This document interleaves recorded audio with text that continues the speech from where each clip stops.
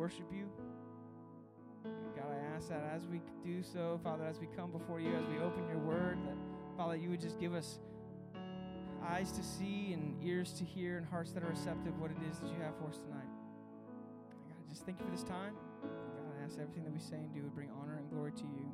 And I ask this in the name of your son, Jesus. Amen. All right, guys, grab a seat.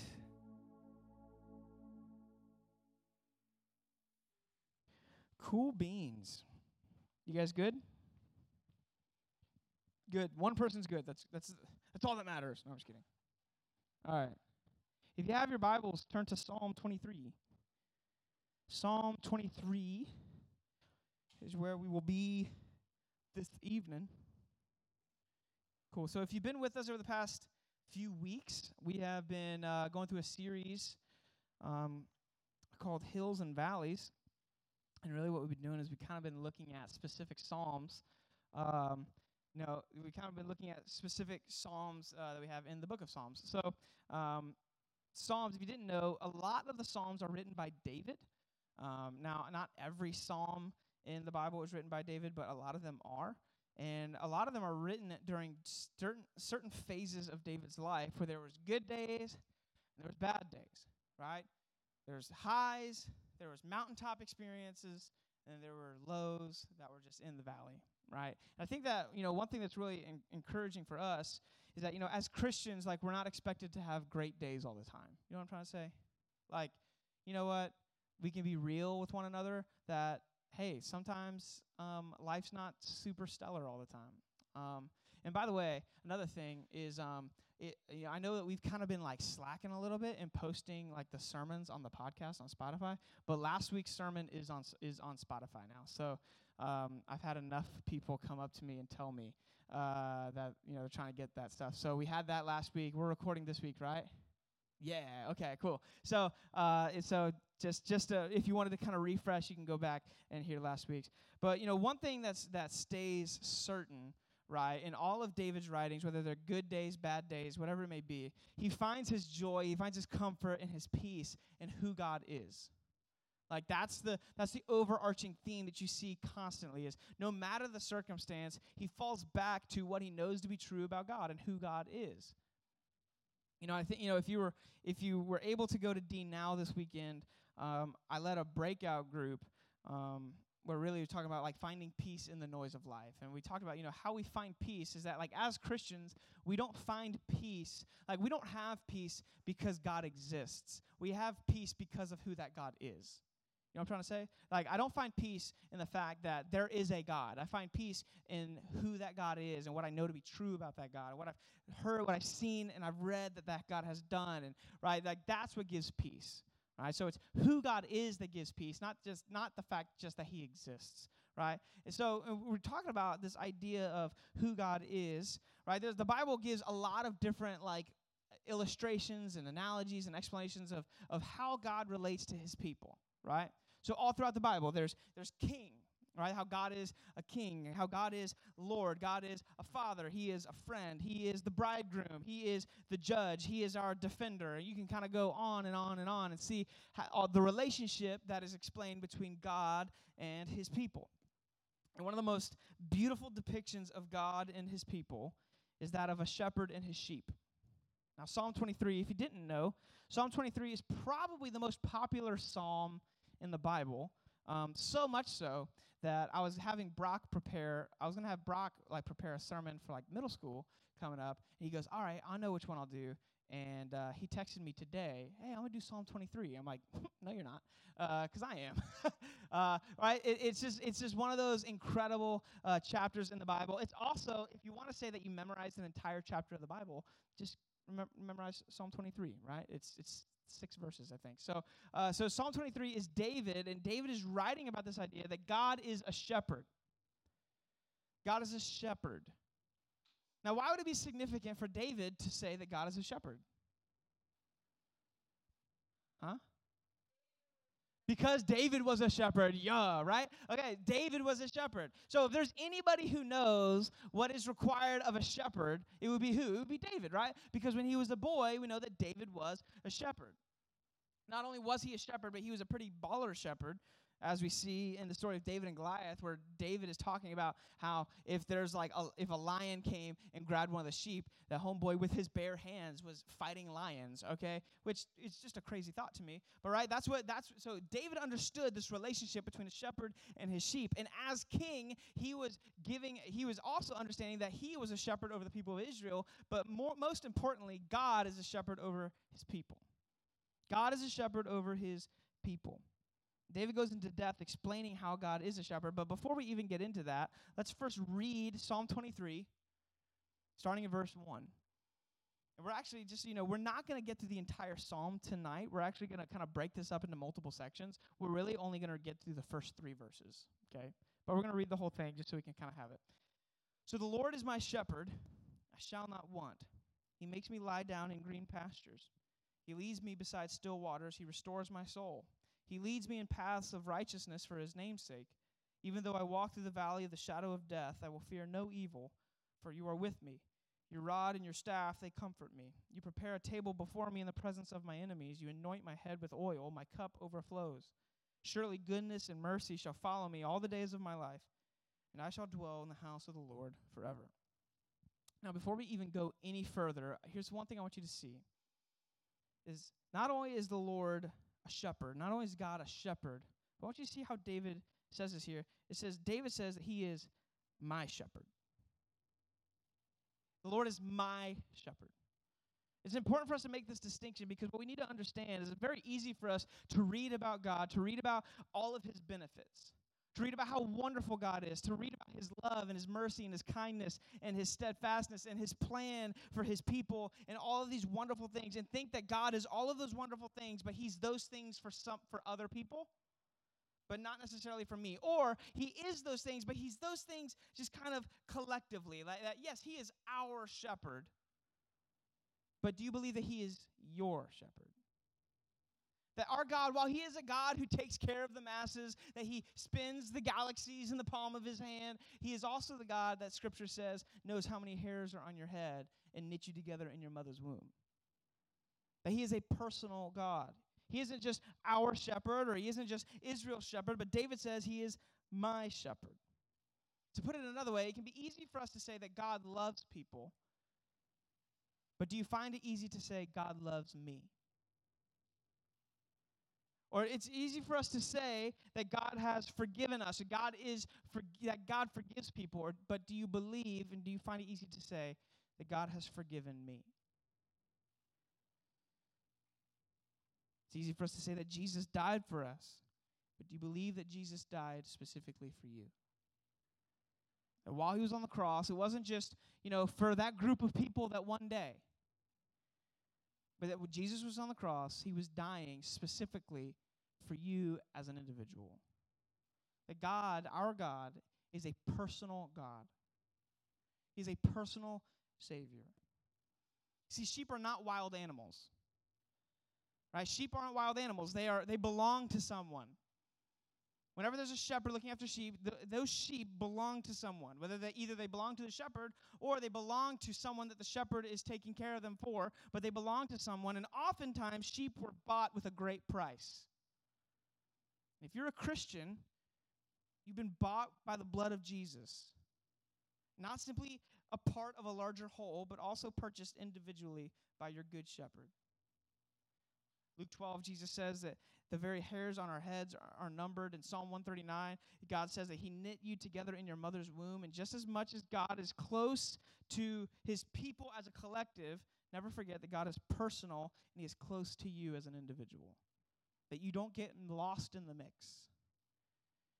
It can be very easy for us to maybe come here and, we have 60 high school students on a Tuesday night, or even you come on Sunday morning and there's, few hundred people or whatever, or even during staycation, they're probably, you're gonna have 200 students. It can be easy to feel kind of lost in the mix, but understand that God never loses you in the mix. That God sees you, he knows you, he loves you, and he is personal to you. He knows what makes you happy, he knows what makes you sad, he knows what bothers you, he knows what encourages you, he knows you inside and out. He's personal God. He is my shepherd.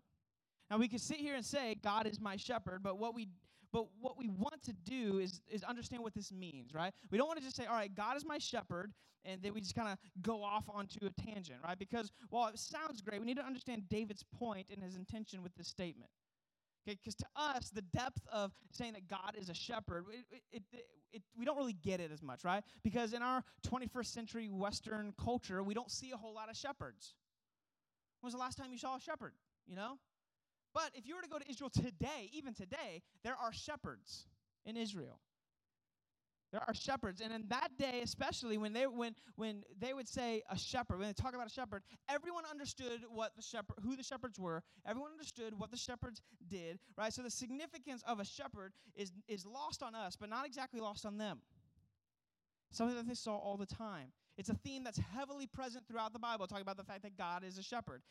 In Genesis 49, Psalm 28, Psalm 80, Ecclesiastes 12, Isaiah 40, Micah 7, Zechariah 13, Matthew 26, John 10, Hebrews 13, 1 Peter 2, 1 Peter 5. And that's just to name a few. You can literally just spend all this time looking at all the times that God is been called a shepherd. So if we were to sit here and simply discuss the implications in the meaning of God being our shepherd, then we would sit here all night. We would just sit here all night studying this idea and what it means, which would be great. However, our goal tonight is not simply to take the broad subject that God being a shepherd and then just use it as a springboard in a topical discussion. That's not what we're not going to say, the Lord is my shepherd, and then I'm just going to go off and tell you personal stories of my life, of how I've seen God be a shepherd to me. That's not what we're going to do. We're going to stay in the passage, and we're going to look at what does the Bible mean, what does David mean specifically here when he says that God is a shepherd. Because we need to understand, what does Scripture say? It says all Scripture is God-breathed. So not only what does David mean here, but what does the Holy Spirit, through David, want you and I to understand specifically about God's role as a shepherd? What is he trying to communicate to us in this passage? Not the rest of the Bible, which it will line up with the rest of the Bible, but specifically in this passage. Well, the first thing we're going to see is the shepherd's provision. The shepherd's provision. Verse 1, it says, the Lord is my shepherd, I shall not want. See, one of the responsibilities of the shepherd was to provide for the sheep. See, because God is your shepherd, that means that he is your provider. God takes care of you. And David sums up this idea with the simple statement, I shall not want. Now, when I was younger, I don't know about you, but when I was younger and I read this, I was always very confused, because for some reason I thought it was saying, like, the Lord is my shepherd that I don't want. But that's not what it's saying, okay? And maybe if you're in here, you're like, what? That's not what it means? No, what it's saying is that it's like God is my shepherd, and because God is my provider, because God is the one who provides for me, I have all that I need in him, and there is nothing outside of him that I want. That's what that means. So he's saying that God is my provider, that there's nothing that I need that I do not have in my shepherd.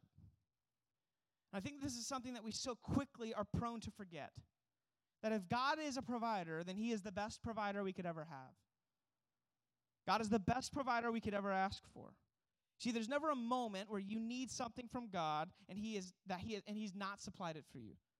There's never a moment that you need God to be something or someone that he isn't. There's never a moment where you need something in your life and God has fallen short in providing for you. See, this goes back to the idea of the sufficiency of God. That God is sufficient. That if you have God, you have all that you need. Now, I want to be clear. It is natural to want things. Okay? It's natural to want things. And many times, the things that we want are actually God-given desires. All right? So don't feel like because you want things that you're a bad Christian or whatever, right? So to give you an example, like God created us for relationships. We're relational people. God designed us for relationships.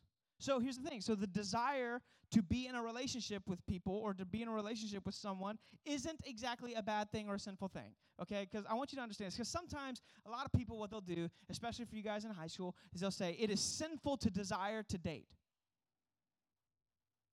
And I don't think that's the case. It's not sinful to desire to date.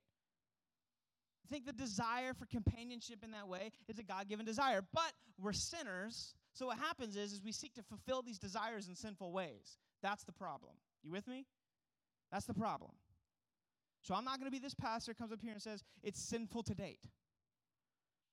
But I will say you need to be aware of your sinfulness and how you may seek to fulfill a God-given desire in a sinful way. We got to be careful of that.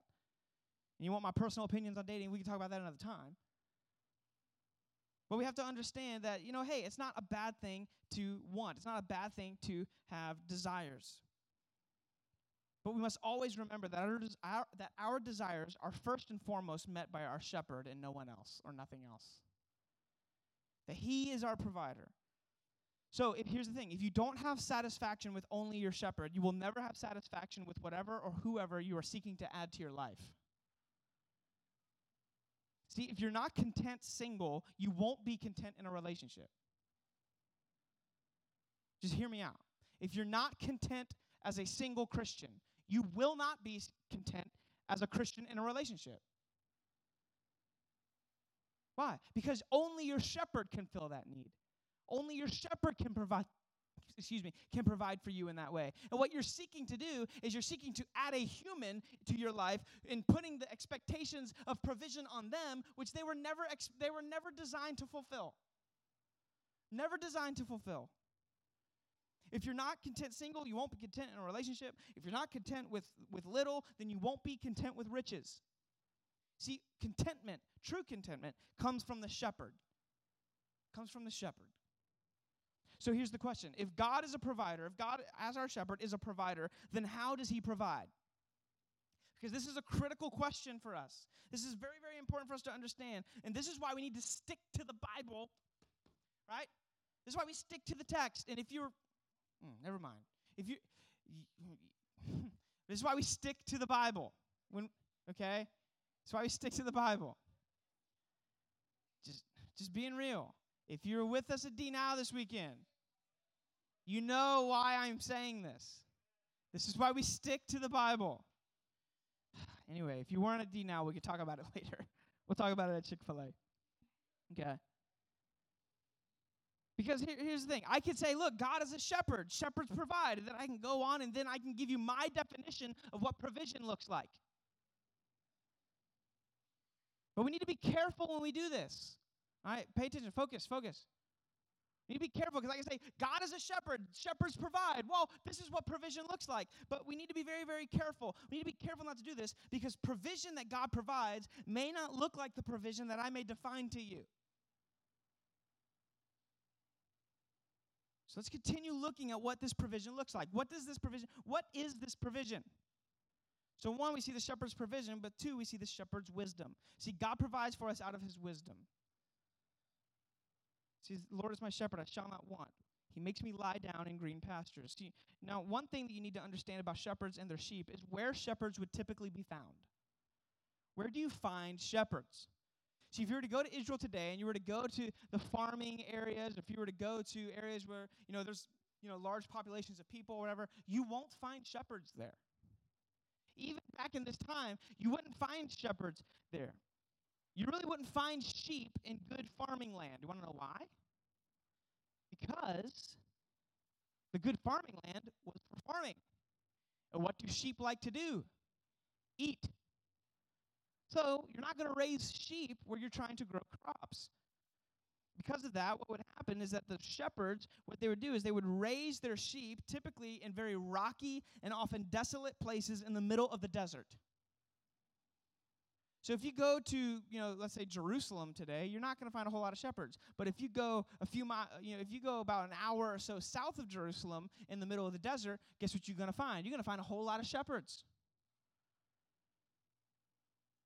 You're going to find a whole lot of shepherds. And sometimes after the harvest, after they've kind of harvested their crops, then they would kind of allow the shepherds to come a little bit closer to town. But for the most part, really, the shepherd's land, the shepherd's fields was not abundant.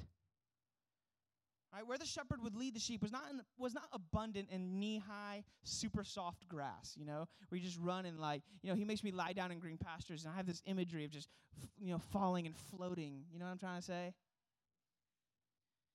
See, shepherds would lead sheep into areas that looked desolate, but they had what was needed.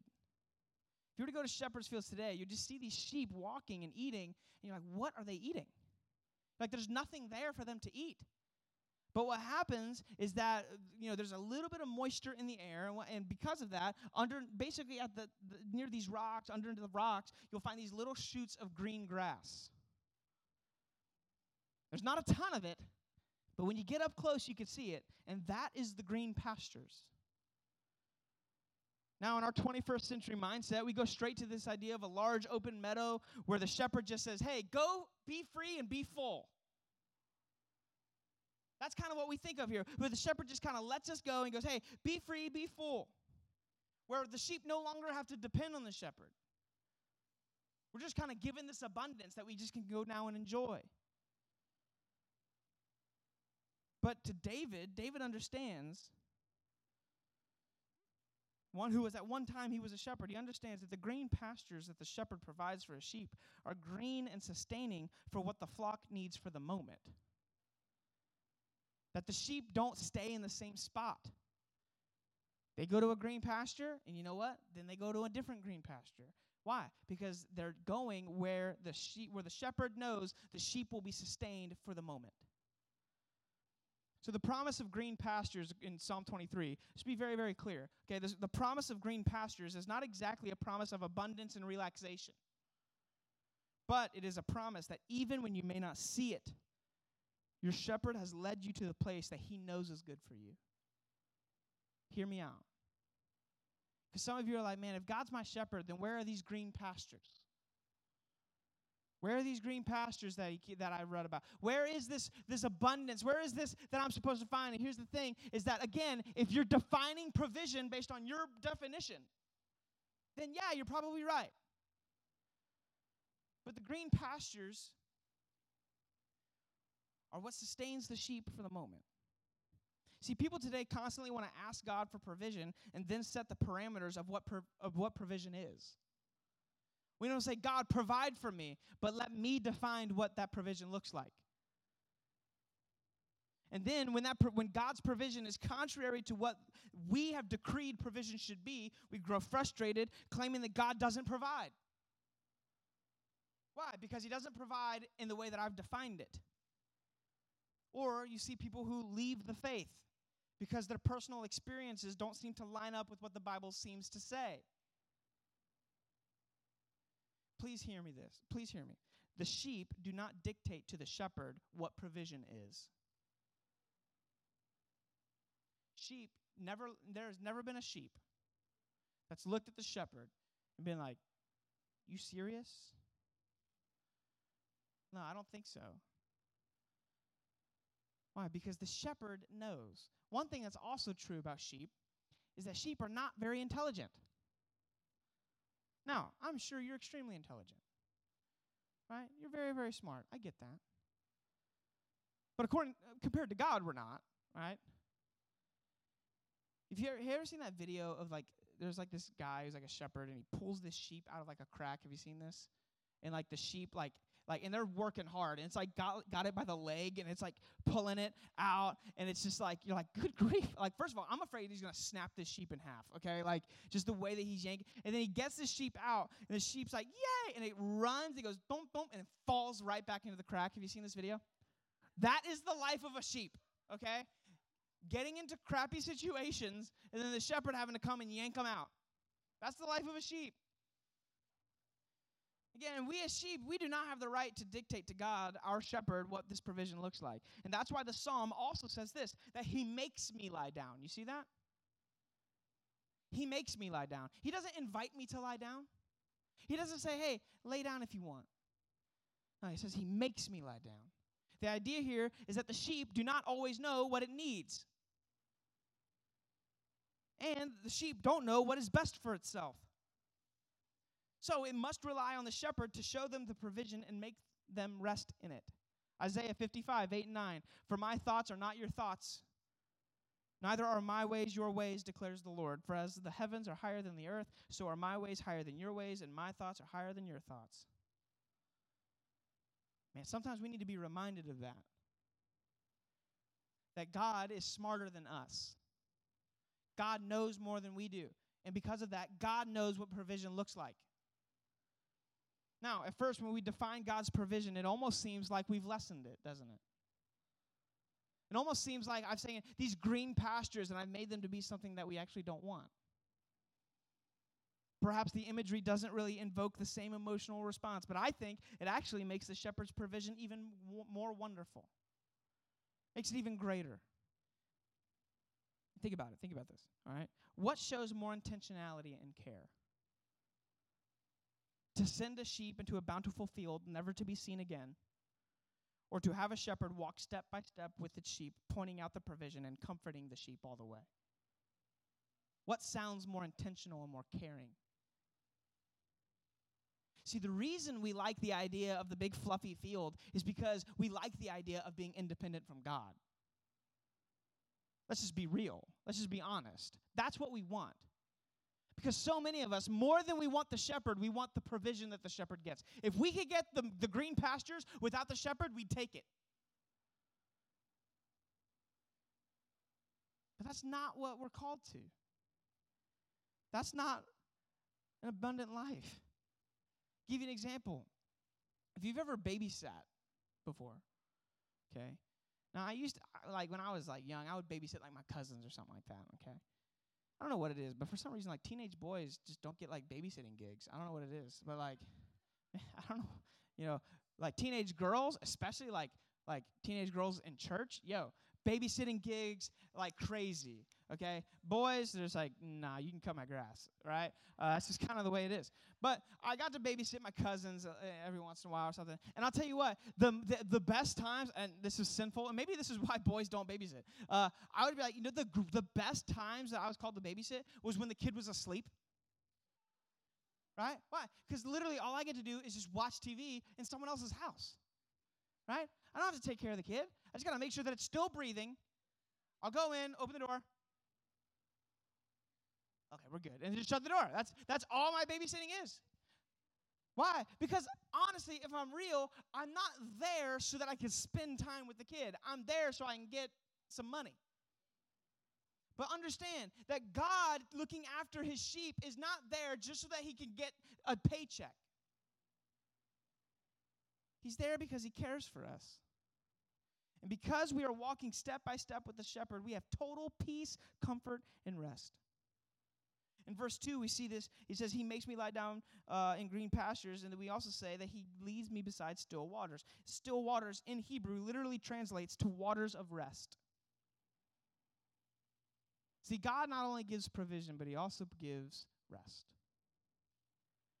And one of my favorite verses in the Bible is that that his commands are not burdensome. If your relationship with God is burdening you, you're doing it wrong. You're doing it wrong. It says that he leads me beside still waters. So we see the shepherd's provision, we see the shepherd's wisdom. Thirdly, we see the shepherd's motivation. Some of you are like, man, he's flying through this. Because I want us to be able to we're going to actually have some group time tonight. We're going to debrief this a little bit.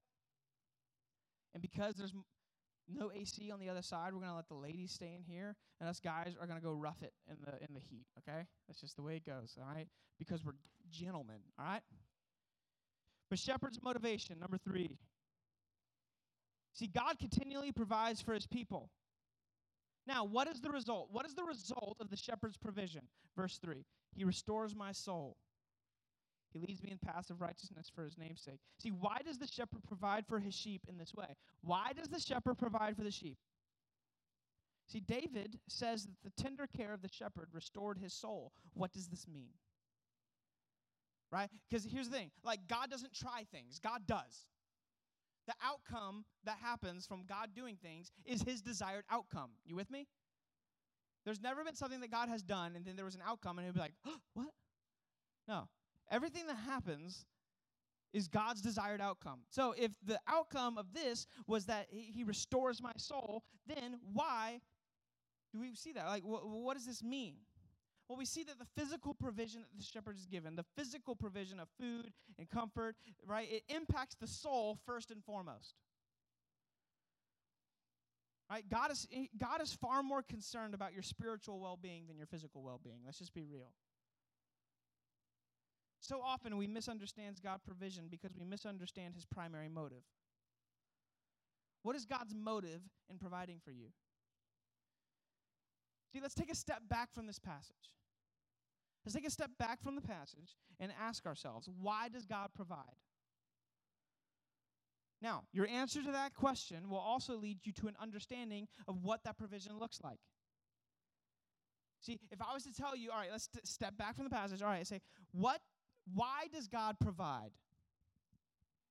And your answer is going to determine what you think provision looks like. For instance, if God provides so that you will be happy, then anything that makes you unhappy is not God's provision. You see how you have defined provision you've defined provision by defining God's motive for the provision. So you need to understand, why does God do this? Why does God do this? If you think that God provides for you because he wants you to be happy, then anything in your life that leads to unhappiness is proof that God doesn't provide. You see, David understood that the provision of the shepherd is for the ultimate good of the sheep, not just the temporary good of the sheep. Not just the temporary good, but the ultimate long-term good. Well, what is the ultimate long-term good for us? It's not physical, it's spiritual. The word restore in Hebrew literally means to bring back. It has imagery of rescue, of that which was once lost. A commentator on this passage put it this way. It says, in Hebrew, the words restores my soul can mean this. It means brings me to repentance. That the motivation for God's caring for you and physical provision is to bring you to repentance. Charles Spurgeon has a quote on this passage. It says, he restoreth my soul. He restores it to its original purity. That has now grown foul and black with sin. For also, what good were it to have green pastures in a black soul? What good is it to have green pastures if my soul is tainted with sin? What good is it to have green pastures now and hell forever? See, God's motivation for caring for you is not simply because he wants you to be cared for physically. Now, to this point, all of the provision has been physical as well as spiritual, but the reason for the physical provision is for the end goal of spiritual provision. Right? If you were here Sunday morning and Pastor Ethan preached to write the story of the paralyzed man who came to Jesus, and Jesus says, your sins are forgiven. And they're like, who is this to forgive sins? Right? Like, you can't forgive sins. Only God can forgive sins. What does he do? Jesus heals the man physically to prove that he had the authority to heal the man spiritually. Likewise, he gives us physical provision to lead us to the ultimate spiritual provision. See, God's kindness is meant to bring us to repentance. God kindly provides physically for us to point us to our greater spiritual need. This is laid out in Romans chapter 2. Romans chapter 2, it says, we know that the judgment of God rightly falls on those who practice such things. Do you suppose, O man, that you who judge those who practice such things and yet do them yourself, that you will escape the judgment of God? Or do you presume on the riches of his kindness and forbearance and patience, not knowing that God's kindness is meant to lead you to repentance? But because of your hard and impenitent heart, you are storing up wrath for yourself on the day of wrath when God's righteous judgment will be revealed. And here's what Paul is saying. Paul is saying this: God will judge those that have sinned against him. And don't think that just because God has provided for you physically that he will not judge you. He says, do you think that just because God has been kind and patient with you that he won't judge you? Understand this, that the kindness of God is meant to lead you to repent. And the longer you misuse God's kindness,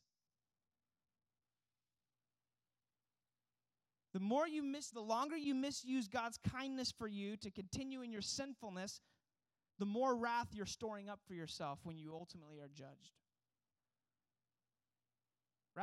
That's what that verse is saying. That these people that do not know Christ, that are living in open rebellion to him, that are not saved, we ask ourselves, why does God continue to provide for them physically? One, because his provision is meant to lead them to repentance. But understand, the longer that they use his kindness and they use it as an excuse to continue in their sinfulness, the more wrath they store up for themselves when one day they are judged. And that is a terrifying thought.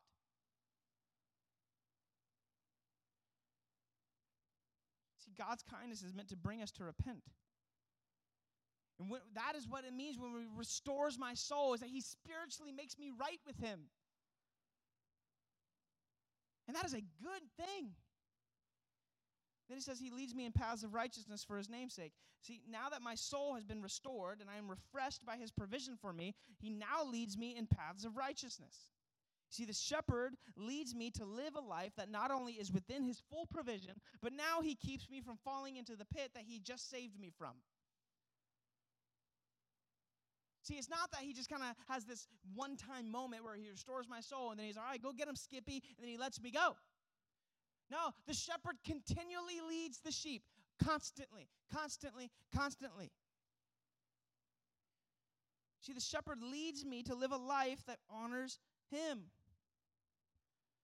This, once again, is where we see the scriptures where we see in the scriptures that those that are saved by God will be made more into the image of Jesus over the span of their life.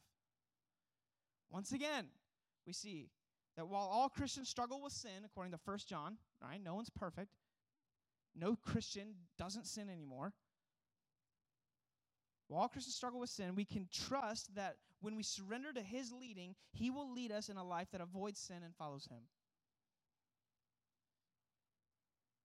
But again, why does he do this? Right? He does it for our ultimate good, right? Okay, it's for our ultimate good. See, but if his kindness is meant to lead me to repentance, then why wouldn't it stop right there? You with me? Notice that his kindness and his provision is meant to lead to repentance. And once I am led to repentance, then the psalm should stop. It should end, right? If that's the end goal, is just to be me being made right with him, then it should stop right there. We're good to go. Psalm 24. Why does it continue on? Why does it continue on with this idea of leading me in paths of righteousness? Why do we see it not end there? Why does it keep going? I mean, God's love and care for me is a motivating factor 100%. But if it was the supreme motivation, then wouldn't God just let me coast after I've come to that place of repentance? If that was the end goal, wouldn't he just let me go? See, clearly there's a deeper motivation for why God provides for us. And it's this, in verse 3. For his name's sake. For his name's sake. You see, while God has redeemed you, he leads you, he provides for you because he loves you. Absolutely he does. But even greater than that is for his own glory. See, God's goodness towards you and towards me is an overflow of who he is. It's an overflow of his nature. You see, when the sheep are provided for, it reflects well on the shepherd. See, God does not provide for you because you are so awesome. God provides for you because he is so awesome. God doesn't provide for me because I'm so deserving of provision. He provides for me because he is so wonderful. And what would bring God more glory than to see his sheep fully satisfied in him? John Piper has a quote in one of his books where he says that what? God is most glorified in us when we're most satisfied in him. It's for his glory. This is why God does what he does. He does it for his glory. And here's the thing, that doesn't minimize his love. No. If anything, it elevates his love. Why? Because he loves you for nothing that he gets out of it. You understand that? That God didn't save you. God didn't save you because of anything that he would be gaining from the deal. That you are not the basis of your salvation. You are not the reason you are saved. Likewise, you are not the reason that you remain saved. God is the one who saves you. God is the one who keeps you. And God is the one that will bring your salvation to full expression when he returns. The basis of the shepherd's provision for the sheep is the shepherd, not the sheep. You want to know why? And why that's important? Because here's the thing. Even when you have bad days, even when you sin and you fall short like we all do, that doesn't determine the shepherd's provision. Even when we sin, God provides. We should find comfort in that. Because of that, it leads to what we're going to talk about next week. Because I know that no matter the situation, good days, bad days, in between days, that what? Even though I walk through the valley of the shadow of death, I will fear no evil. Which we'll talk about next week. So what we're going to do is we're going to split into our groups. We're going to spend just 15 minutes kind of talking about this. All right? So I'm going to pray. I'm going to let you go. Boys are going to go across the hall. Girls in here. Guys, let's take our chairs with us. All right? Cool beans. All right. Dear Heavenly Father, thank you for today. Thank you for your word. God, I ask that you would just be with us as we kind of break this down and talk about it a little bit further. And God, that ultimately that everything that we say and do would bring honor and glory to you. I ask this in the name of your son, Jesus. Amen. Also, guys, Chick-fil-A later tonight if you want to go through the drive-thru, circle up, or cars in the parking lot. Sounds good. Whew. Love, peace, and chicken grease.